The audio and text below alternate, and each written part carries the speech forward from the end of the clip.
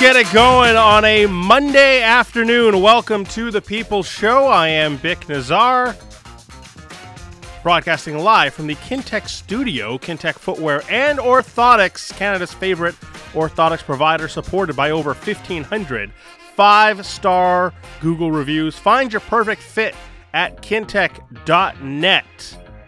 Brendan Batchelor will join the show later today in about 10 minutes. You can always be part of the show, though. 650 into the Dunbar Lumber text message inbox. The smart alternative. Visit Dunbar Lumber on Bridge Street in Ladner or Arbutus in Vancouver online at dunbarlumber.com. You're also going to be part of the show today because a few weeks ago we did a Reaction Monday. We opened up the phone boards for you in the second half of the show. You carried the show. We're going to do that again today. I'm not slacking off. But it feels like you got a lot of things to say. We had a full boards on the postgame show last night. Didn't really get a chance to get to everyone. So we'll cycle back and do a Reaction Monday again today. Second half of the show, it's all yours. We'll do the people's picks, but grab a phone line, 604-280-0650 in the second half of the show. Suggest call it in at about like 3:20, 3:25. Grab a phone line. Stay on hold for a bit. We'll get to you. Don't worry. But that's all on the way here on the People's Show. Dominic Shamati running the show. Elan Chark as well, part of the show as well. Let's go Nucks. Yeah. Man, I haven't seen you in a week. Actually, I guess you've been sick. I saw you yesterday, though. Yeah, really briefly. It was like just passing, like you were leaving. For those who don't know, the reason the People Show wasn't around last week. Yeah, but also a newly hired board op, yes. Elon. You will know him from many Canuck games as he famously introduces the game on the big screen. And his go-to catchphrase, "Let's go Nucks." And welcome to the station. Yeah, welcome to the show, Elon. All right. But yes, thank you for mentioning that. I wasn't here last week. By the way, if this flu that's going around, you get it, it's going to put you out, man. All right, let's relax. I'll just say, I was knocked out. I tried, but... that wasn't just the NyQuil? No, I wish. Just drinking on some scissor while your days off. A lot to get to today. So the Canucks, again, doesn't go well in Boston. And speculation, what's going to happen with the coaching staff, all this sort of stuff.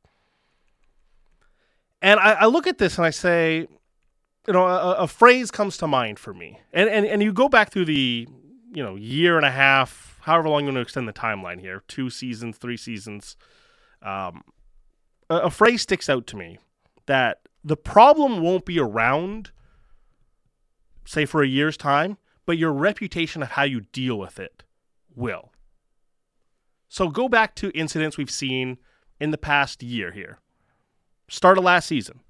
Bad start to the season. Obviously, we know how the first 25 games transpired. And what was the feeling through the last bit of those 25 games? A lot of passengers in the team waiting for something to happen. When's the shoe going to drop on a coach that had been here for a few years and obviously a regime, a management group that had been here for much longer?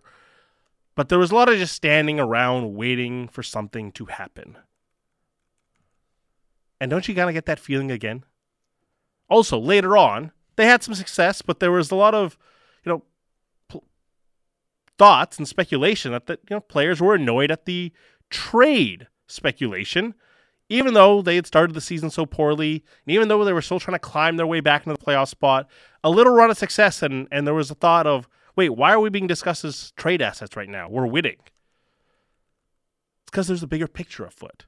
But again, it's not about dealing with the problem. It's the reputation of how you deal with your problems in that moment that sticks around. Obviously, the coach got let go, and a new coach has been brought in, and they had their success last year. But your reputation of how you deal with that moment sticks around. And here we are again in the same moment, and the same issue is being cropped up again. Earlier today on the 32 Thoughts podcast with Jeff Merrick and Elliot Friedman, which go subscribe to that, along with The People's Show, Canucks Central, Canucks Talk, and Halford and Bruff. Always appreciate it on Apple, Spotify, Google, wherever you grab your podcasts. They were discussing the Vancouver Canucks, and here's what Elliot and Jeff had to say about the Vancouver Canucks. I would like to think that if I was playing in the NHL on a team where it looked like a coaching change was going to come, that I would still play my heart out. It doesn't matter.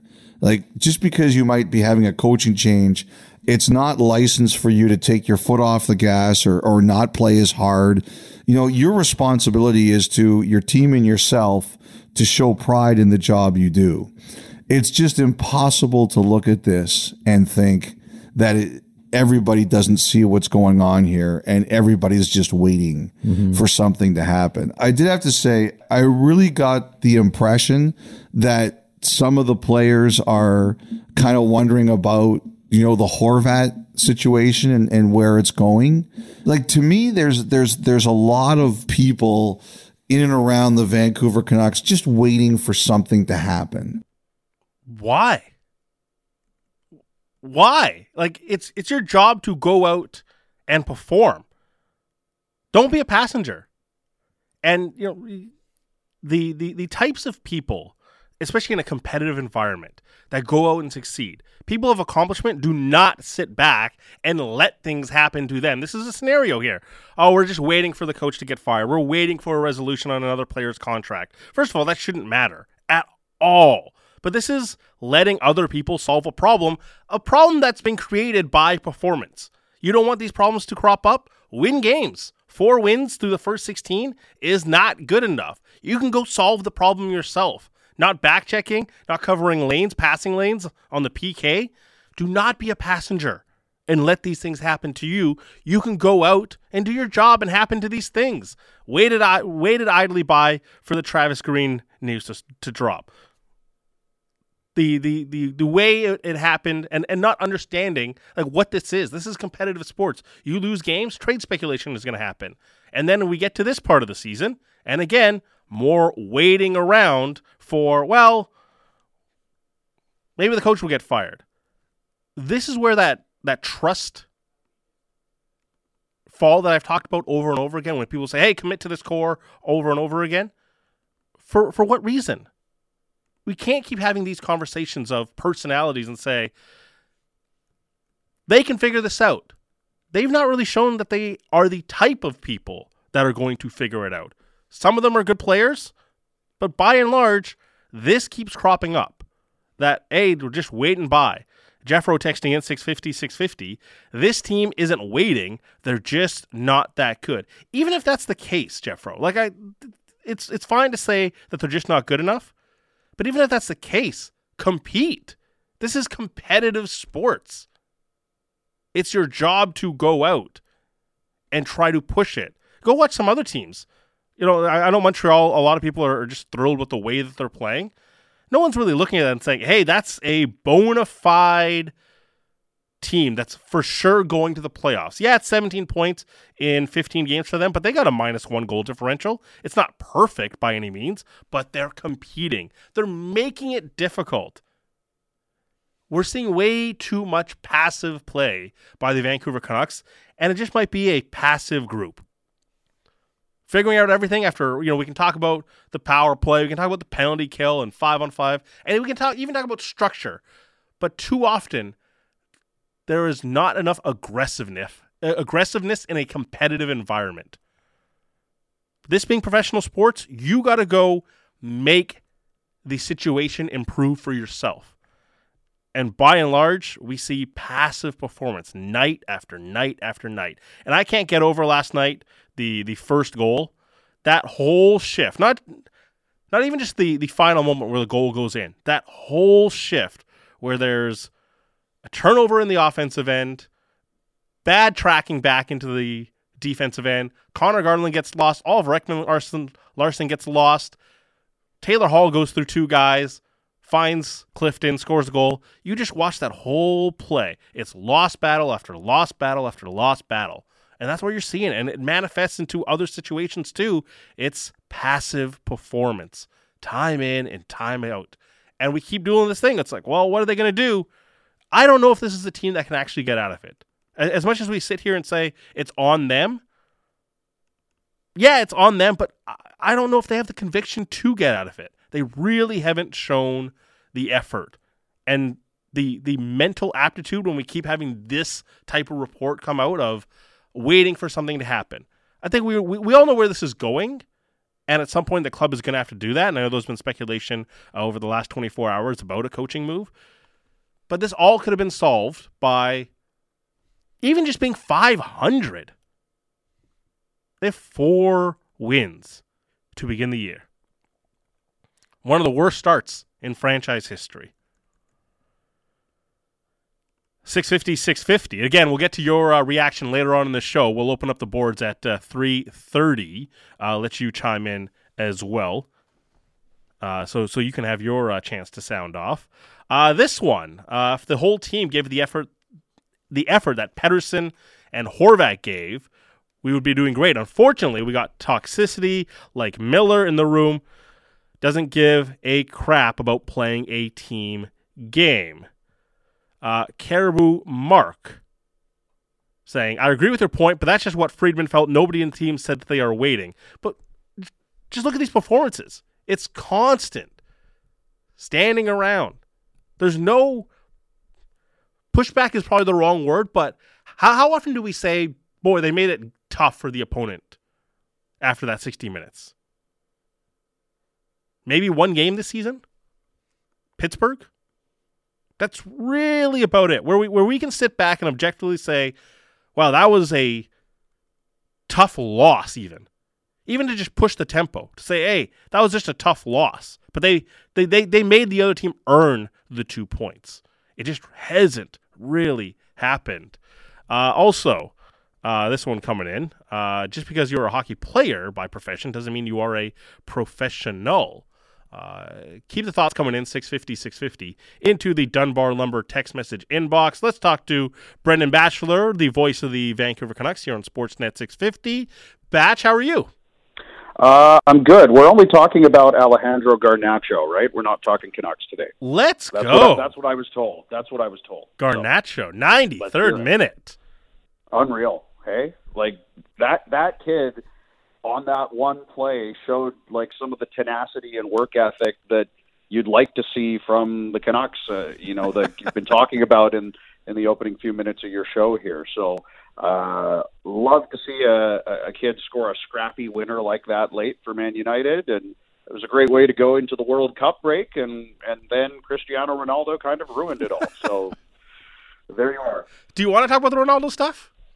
Yes, I do, because I think it's ridiculous that he times it, for essentially the day after United's last game. Mm-hmm. And again, like he's done all season, he's taking the spotlight away from a good performance or a good result from his club, right? We saw him walking out when they're beating Tottenham, right? He has to make it about himself when, in fact, the club is taking steps in the right direction and getting good results against good teams. And then for him to have the audacity to come out and say that he feels betrayed by the club or, criticize the way it's being run when he is doing nothing to help turn it in the right direction, it's, I think it's selfish and, good riddance, get rid of him. That's, yeah.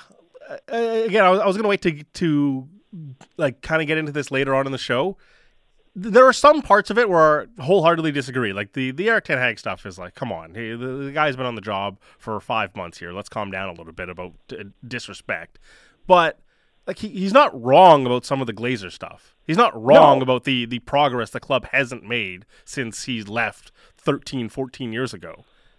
No, exactly. But what is he doing to help fix it, right? He's just trying to bail out on it. And if he truly cared about the club, like he says he does, and truly wants to see the club turn things around, then he would be in the trenches, trying to help with his teammates. Right, instead, but that's got to be reciprocated from above too, right? When the stadium's falling apart, when there's no training ground development, all that sort of stuff, it's like that's part of living in the competitive environment right now. Oh, yeah, and he's 100% right about all of those things. But again, it comes from a place where it's his own self-interest that is leading him to say these things, right? Like, to me, I look at that and I say, he doesn't really care about the club. He's just saying these things so that there are media headlines made and they're forced into moving him because he doesn't want to play there anymore because he wants to be in the Champions League, when in fact they tried to move him to a Champions League club before the season and none of them wanted him.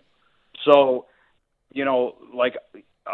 he's not wrong about a lot of those things. United are where they are right now because they've been left behind by other top teams in the Premier League, like City and like Liverpool. But the place it's coming from Ronaldo is complete self-interest. Mm-hmm. And for him to feign that it's about him caring about the club, to me, is where I get mad about it. For sure. I think there's parts of the message that are good, but it's the worst messenger at a terrible, terrible timing.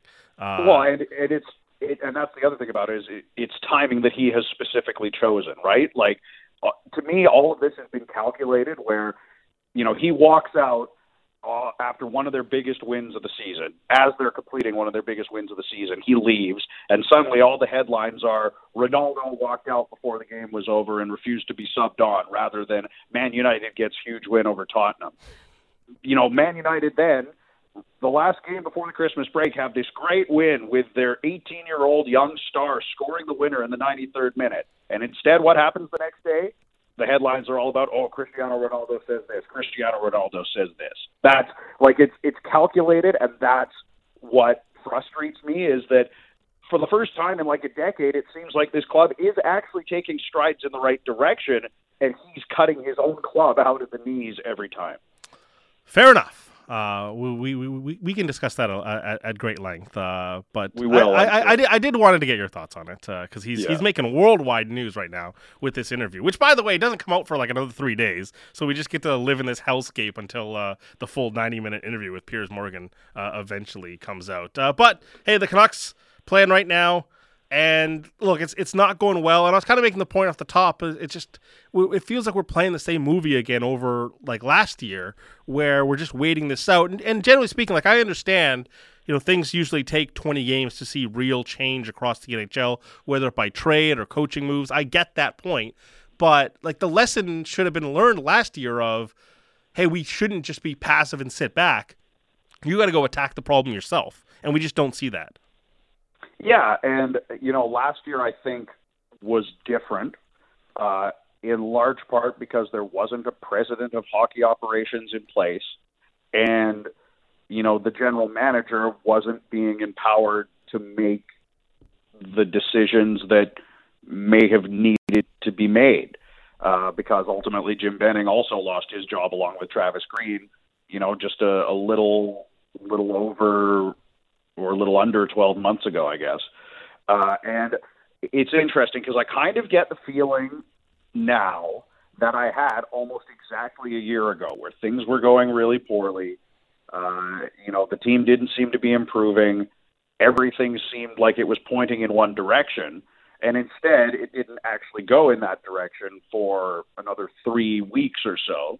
And many people pointed out at the end of last season, you could debate whether it's right or it's wrong, that if the organization had pulled the trigger on the moves that they made around this time last year, they might have had time to save their season and sneak into the playoffs, especially with the way they played down the stretch. So, I don't really know what to expect right now because, Jim Rutherford hasn't been on the job long enough for us to really have a feeling for what he might do, what his MO is, when he might, choose to make a move, whether it be a coaching decision, whether it be a player trade, whether it be a player put on waivers, right? Like who knows at this point what Jim Rutherford is going to do if he feels action needs to be taken.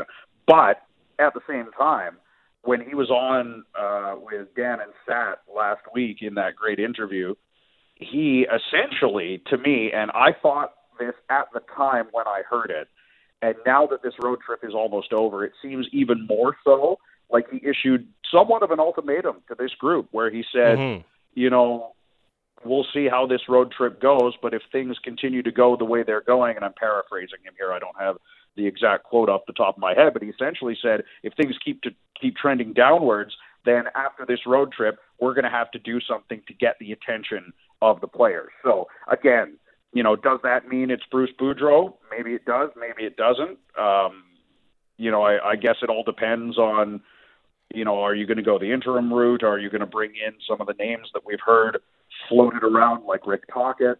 Are you trying to salvage this season? I think is another key question in this narrative because, externally, outside the organization, lots of people are saying, and I believe rightfully so, that, the chances of you saving this season with the way it started are not very high. And the likelihood that this team goes on another Bruce there it is miracle run like they did last season, it's not very likely to happen. And even if it does, it wasn't enough for them to sneak back into the playoffs last year. So, should you be looking to save this season, or should you be shifting your attention to more long-term team building?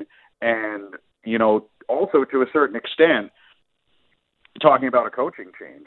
If you make a coaching change now, then essentially the message you're sending to this group is all you have to do is play badly for 10 or 15 games and we'll give you a new coach, because it happened last year and we're going to do it again this year. And that is the wrong message to send to a group that has serious issues with itself, right? Regardless of who's coaching, because we've seen them do this, 3 straight years now where they've started very poorly under 2 different head coaches.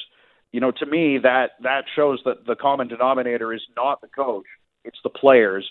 And, as much as you want to see change, you want to see your organization do something when things are going this badly, part of me just says, you know what, let these guys sit and marinate in it and try and figure out a way to get themselves out of it, because with the way they've played and the effort they've shown this season, they may not deserve being bailed out by a management group bringing in a new head coach or making a major player trade. Yeah, and so far, like we were talking a little bit last night, that so far this season, obviously there hasn't been improvement on a team level as far as their cohesive play. We can talk about structure and all that sort of stuff. Are you noticing any improvement from individuals? Like who stood out to you so far? That's okay. This guy has taken a step. How many guys do you look at? Oh, it's pretty short list. Luke Schenn. Yeah, I was going to say, it feels like even at his age, it feels like, okay, there's another wrinkle to his game at least. Yeah, I mean, he's adding points, right? He's contributing offensively. He leads the team in plus-minus. He leads the NHL in hits. For what he is and the amount you're paying him, you could not get more out of Luke Schenn. So that's a guy whose game, I think, has been there, has been solid, has been consistent throughout this season. You might be able to say that Niels Höglander has improved a bit, although the production, is still not there to the level you'd like. I've seen some things I like out of Höglander, and, he, at least at the moment, is playing more consistently than when he was being healthy scratched, although I'm sure part of that is, the Tanner Pearson injury kind of forcing Boudreau's hand to a certain extent. Bo Horvat, of course, has been great individually, right? He continues to pile up the points. He continues to be a beast in the face-off circle, and he's really the only guy on this team that can win a face-off for them consistently right now. I haven't looked at the numbers since the game last night, but going into the game yesterday, he was the only guy above 50% on the draws, and he was essentially at 60% or just shy of that, as compared to a Bruins team that has 4 guys that are 54% in the circle or better. And I know that face-offs are a small part of the game, but at the same time, they've been a big part of the game for the Canucks, because how often have we seen them lose the first face-off on a penalty kill and 10 seconds later, the puck's in the back of their net. So to me, Horvat's a guy that's pulling on the rope in the right direction. Schenn is a guy like that. You could talk about Höglander. I think JT Miller's been up and down, but I've liked some of the things that I've seen from him individually in the last few games, although at the same time there's the bad giveaway in Montreal. There's still some of those hallmark plays in Miller's game that leave more to be desired. But, as I'm trying to think through this off the top of my head, Vic, there aren't many other names that I could put on that list. Is there anyone that stands out to you that I'm not talking about? I guess Pettersson's in there as well. Yeah. But that's a guy that you would expect to be good. Hughes has produced consistently. Those guys I'm not worried about. I'm never worried about. They've been good. They will be good, whether the team's winning or losing. But, again, that's about the extent of it for me. Yeah, the 2 big ones for me are Elias Pettersson and Luke Schenn that look like, that there's improvements to where they were from last season into this season, and it's also sustained as well through this 16 games. So, how you come into this from game 1 to game 16, are you making adjustments to your own game? I might throw Ilya Mikheyev as well in that group. It's 8 points in 13 games. It was a tough start as well, but how much of that was coming from injury, and are you making steps? But realistically, Connor Garland, I don't see any improvements in that game. Like yesterday, the goal against, those 2 really soft plays, and Brock Boeser, there's another one. It's where's the next evolution of Brock Boeser coming from? When you're at an age now, it's like you've kind of gone through your statistical prime, and then you're supposed to round out into the best version of yourself. You're at 25 years old, and we're not really seeing any sort of evolution from where he was 3-4 years ago. Yeah, I'm willing to give Boeser a bit of a mulligan just because of the injuries he's faced so far this year, where he missed all of camp with the hand surgery, and then came back and the cut opens up and he's got to miss, I think it was, another 4 or 5 games, something like that. Might have been even 6 games that he had to sit out. So, for a guy that was excited coming into training camp after a healthy summer, feeling good, had the quote at camp in Whistler that this was going to be the year that he was going to score 30 goals. It's been a tough start for him now that, we're 16 games into the year and he hasn't been able to find the back of the net yet. But that said, when these injuries happen, how easy is it going to be to get kick-started? It's probably not going to be. So I'll give Boeser another, 5 or 10 games before I start jumping on that bandwagon. But at the same time, you need everybody that you can pulling on the rope right now if you want to try and turn things around. And Boeser, maybe hasn't been a big part of the problem to this point, but he also hasn't been part of the solution.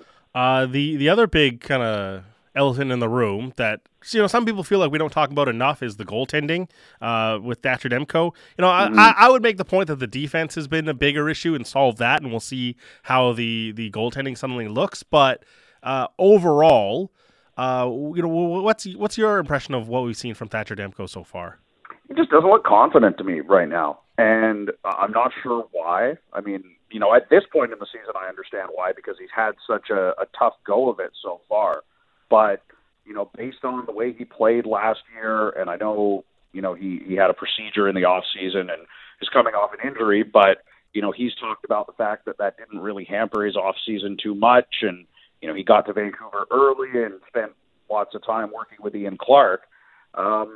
So, it's sort of puzzling, and it kind of might just be one of those things that happens sometimes where, any of us in life will go through stretches where maybe we're not as confident in ourselves as we should be, or we are normally, or we have self-doubt, or any of those kinds of things. And when you're an NHL goaltender in a Canadian market who's expected to be, people were talking about him as a potential Vezina winner coming into the season, that's a lot of pressure to have on you if you're having a tough go of it mentally. So, I'm not worried about Demko in the long term. He's going to find his game again. He's too good of a goaltender. He works too hard for him to continue to struggle like this. But at the same time, we talk about this a lot. Goaltending is kind of voodoo, right? Where we don't necessarily understand it, and goaltenders that look like they're really good one year struggle the next year. So this may just be a down year for Thatcher Demko. And unfortunately, it comes at a time where the group in front of him isn't good enough to help him get through this rough stretch. So, these things compound on each other, where the defense isn't good enough, the forwards aren't helping out enough, the goaltending is struggling, and we get to the point now where they've only won 4 games to this point in the season. So, that is kind of why this feels like a downward spiral that's heading towards some sort of big change, is because of those 3 elements of this team, nothing is working the way it should. The only thing is that they aren't having problems scoring goals, but at the same time, defensively and in their own end, and, the forwards of their defensive play too, I think, need to come under more criticism. And I've plugged this a bunch of times on the air, but anybody that hasn't read it needs to go read Justin Bourne's piece about this and about how the forwards need to help out the defense a lot more. And that's not me, trying to give the defense a pass or let them off the hook by any means. It's just the truth. They need to be better too. But, all elements of this team are not good enough right now, and the goaltending is included in that. If the group in front of them could play in front of Demko and Martin could play a little bit better, then it would allow Demko to work through whatever he's going through right now without, it being the pressure of there's another goal, there's another game where we've given up 3+ goals, and there's another game that we've lost as a result. Batch, always love it as always, and get ready for the World Cup, pal. It's coming home. Let's go. Thanks a lot. See ya. Thank you. It's Brendan Batchelor joining us here on The People Show. On the other side, before you go, I'm curious because you're Canadian, he's Canadian. Mm-hmm. You both cheer for England. I don't. Oh, you don't? Not anymore. When did I ever? I thought you did. Anyway, never. To the point I'm trying to make when Batch says that, do you think it's coming home to Canada or do you think he's saying it's coming home to England? Ooh. I'll just answer yes. Oh, come on. I think he's saying it for both. I don't think he is. No, he definitely is. I think he's saying it for England. No, I think it's for both. It's the taste of betrayal. Is he pulling a Cristiano Ronaldo? Yeah. All right. He's tired of Nike. He's tired of the CSB. Brendano Bachelor? Is that what we're calling him? All right. On the other side, it's your show, The People's Show. 604-280-0650. Grab a phone line. What's on your mind through the first 16 games of the Vancouver Canucks season? Your chance to sound off here on The People's Show on the home of the Canucks, Sportsnet 650.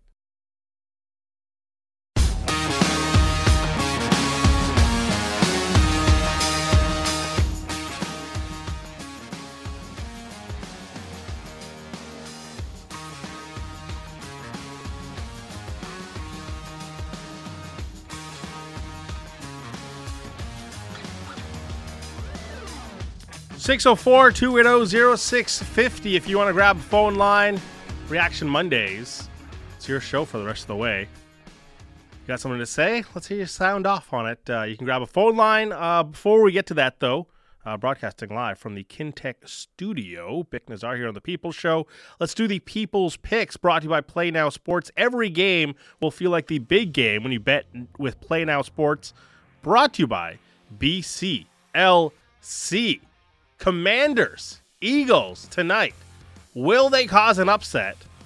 And the league's only undefeated team fall?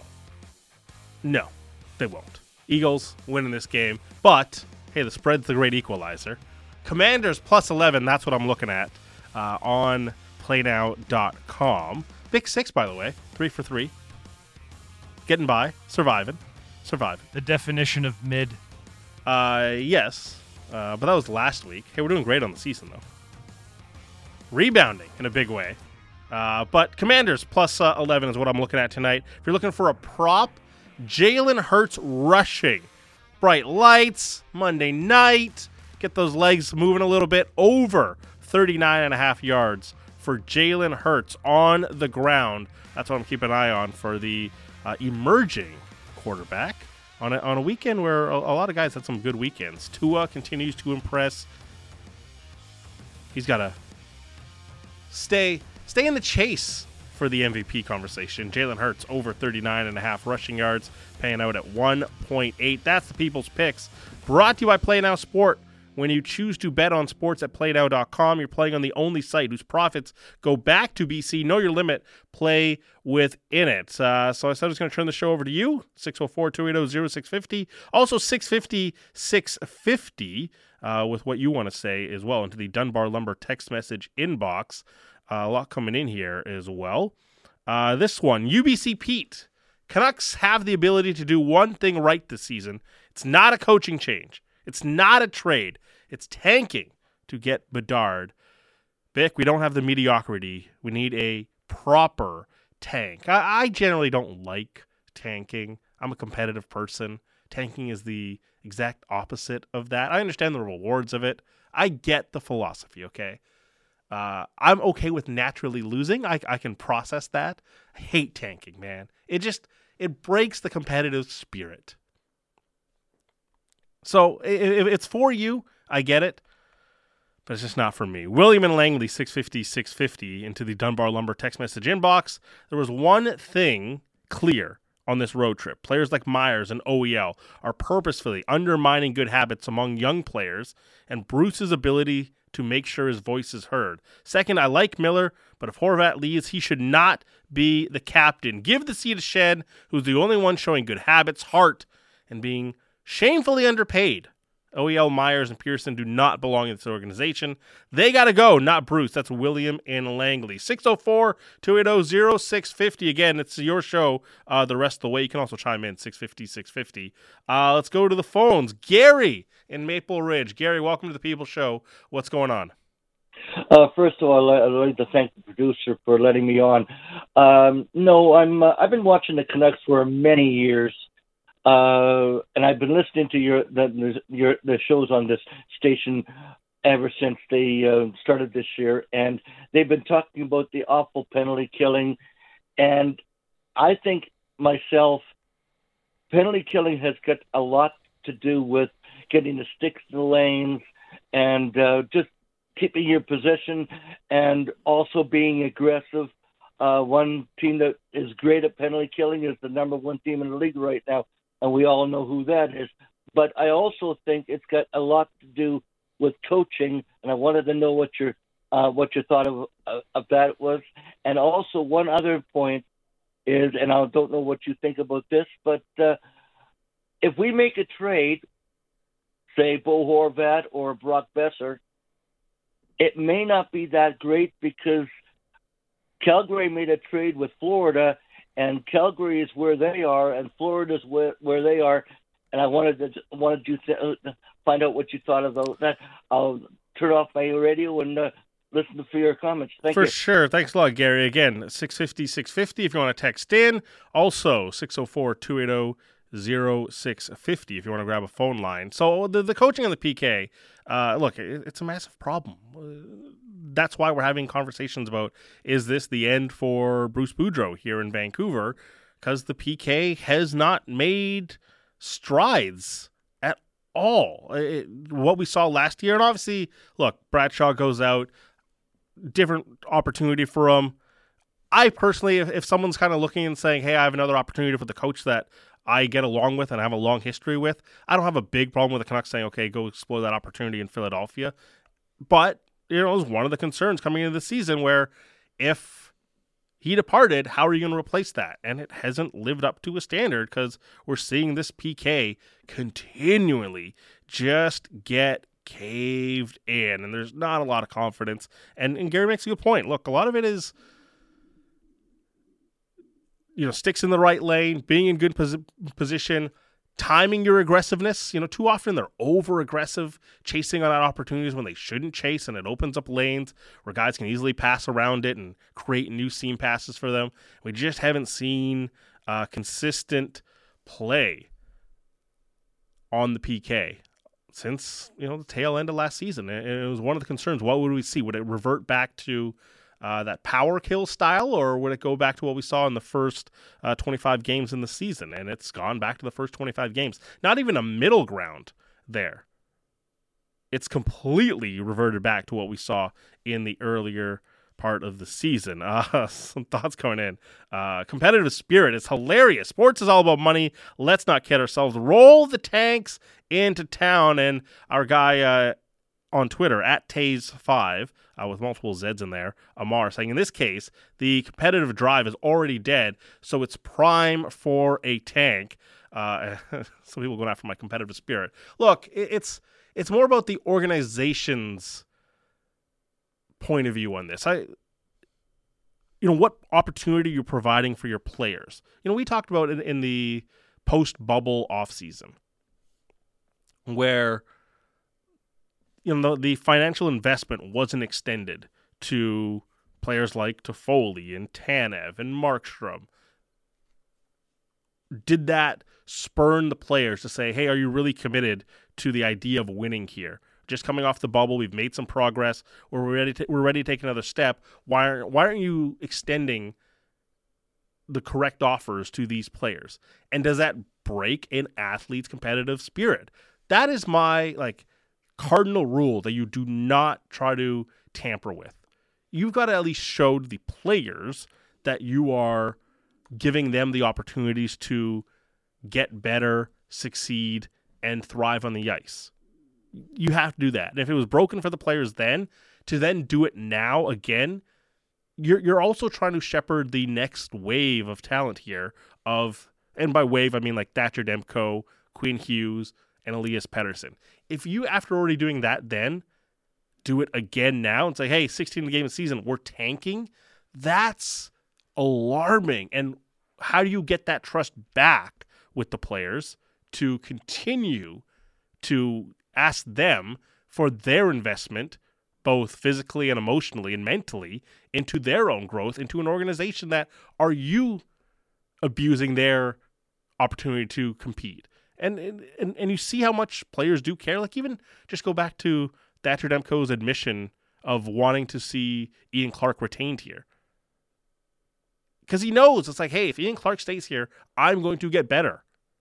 We got a 5-year relationship that we can continue to grow upon. If he's here, I'm going to get better. If Ian Clark walked out the door, that's another opportunity for Thatcher Demko to say, what are you doing as an organization to help me get better? And that's why I push back on the tanking thing, just because it's just, it breaks the mold of what you're supposed to do. There's rewards to it. I get it. And people are texting in. Well, it's like, hey, look, the Penguins, they did it. The Penguins also happen to lose naturally for years, and they wind up getting Sidney Crosby, of course. Like, look, that's a massive reward for winning that. But let's not forget that they also managed to get so many pieces prior to Sidney Crosby even arriving. He's the best piece and the most important piece by far. But you go through that group of players that came up in those late 2000s. A lot of them were required well before Sidney Crosby was picked first overall. Brooks Orpik, Colby Armstrong, Ryan Malone, Max Talbot, Fleury, Malkin, Scuderi.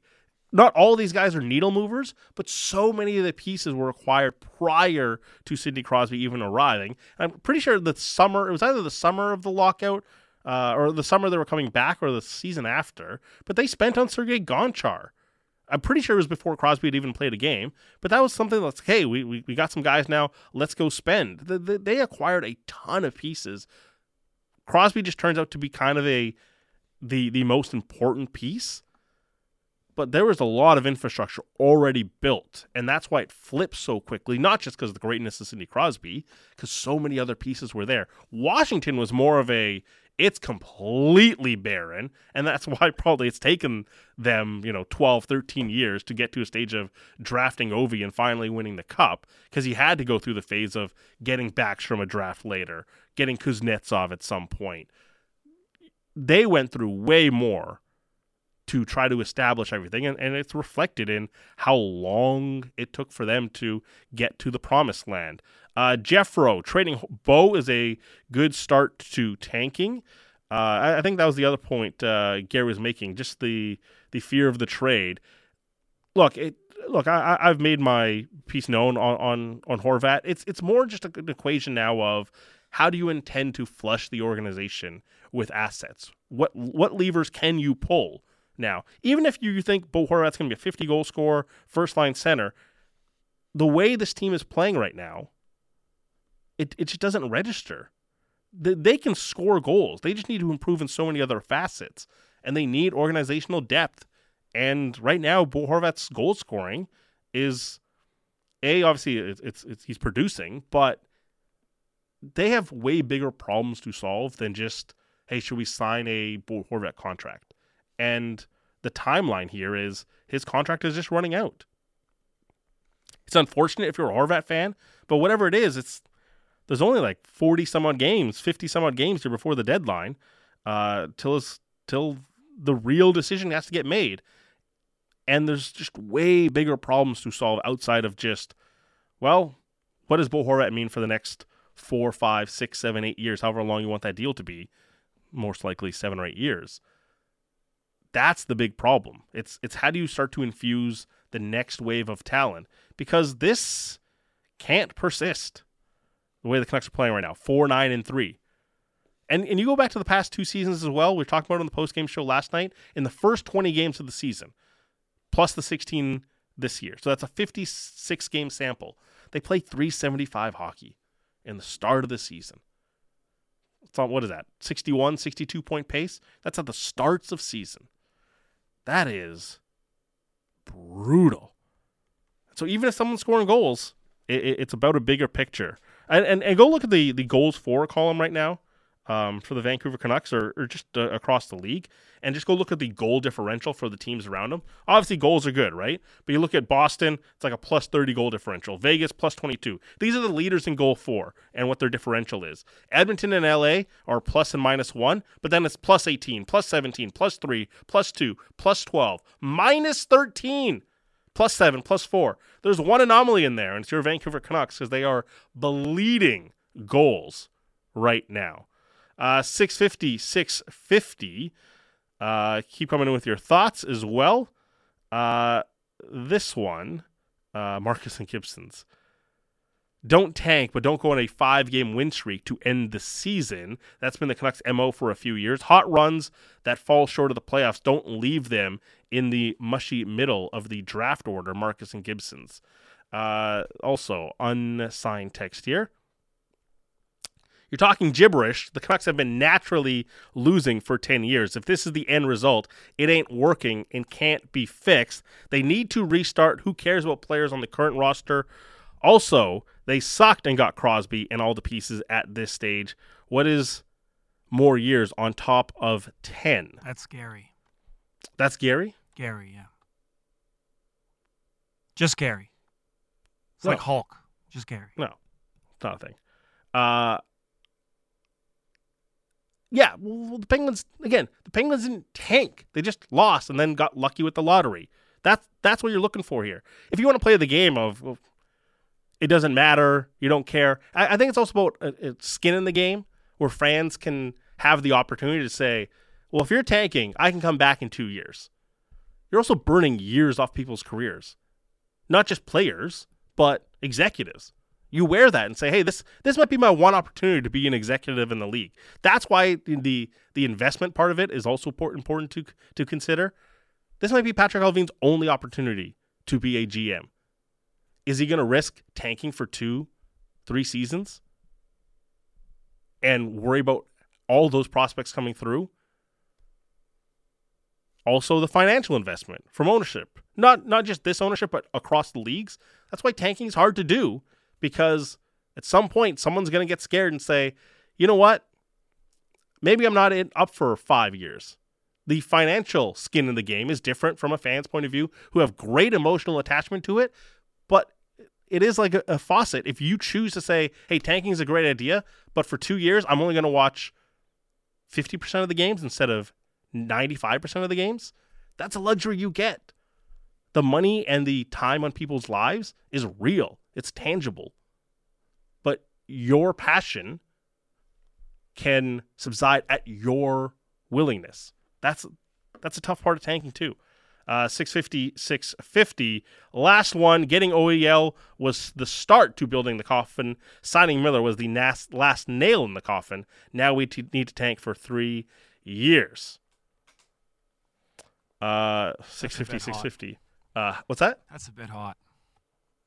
3 years? No, that's a bit. And also, how much is Aquilini paying this guy to stop the rebuild talk? I've talked about trading Bo Horvat for 3 seasons. Whatever you want to call what I'm trying to propose, you can call it whatever you want. I've talked about trading Horvat, Garland, Besser over and over again. The timing of it matters here, but like as far as what this season is, it's kind of over. But it's tough to move money right now. That's like real money. Like you're probably gonna have to retain on Horvat. You can open up opportunities that way, but it is tough to functionally move money right now. 3 teams have got about 70% of the cap space right now. That's what it is. So if you want to find destinations for where to move money, very difficult. Very difficult. You're going to have to make the money work, and you have to find ways to make that type of trade or even take money back, which is fine. I'm pro that idea too. Take a bad contract back. But to make a clean hockey trade of getting a contract off the books, man, there's not a lot of money available right now. Unless you are Arizona, Anaheim, and I believe the other team is Buffalo that has cap space. Those three teams have 70% of the cap space across the league right now.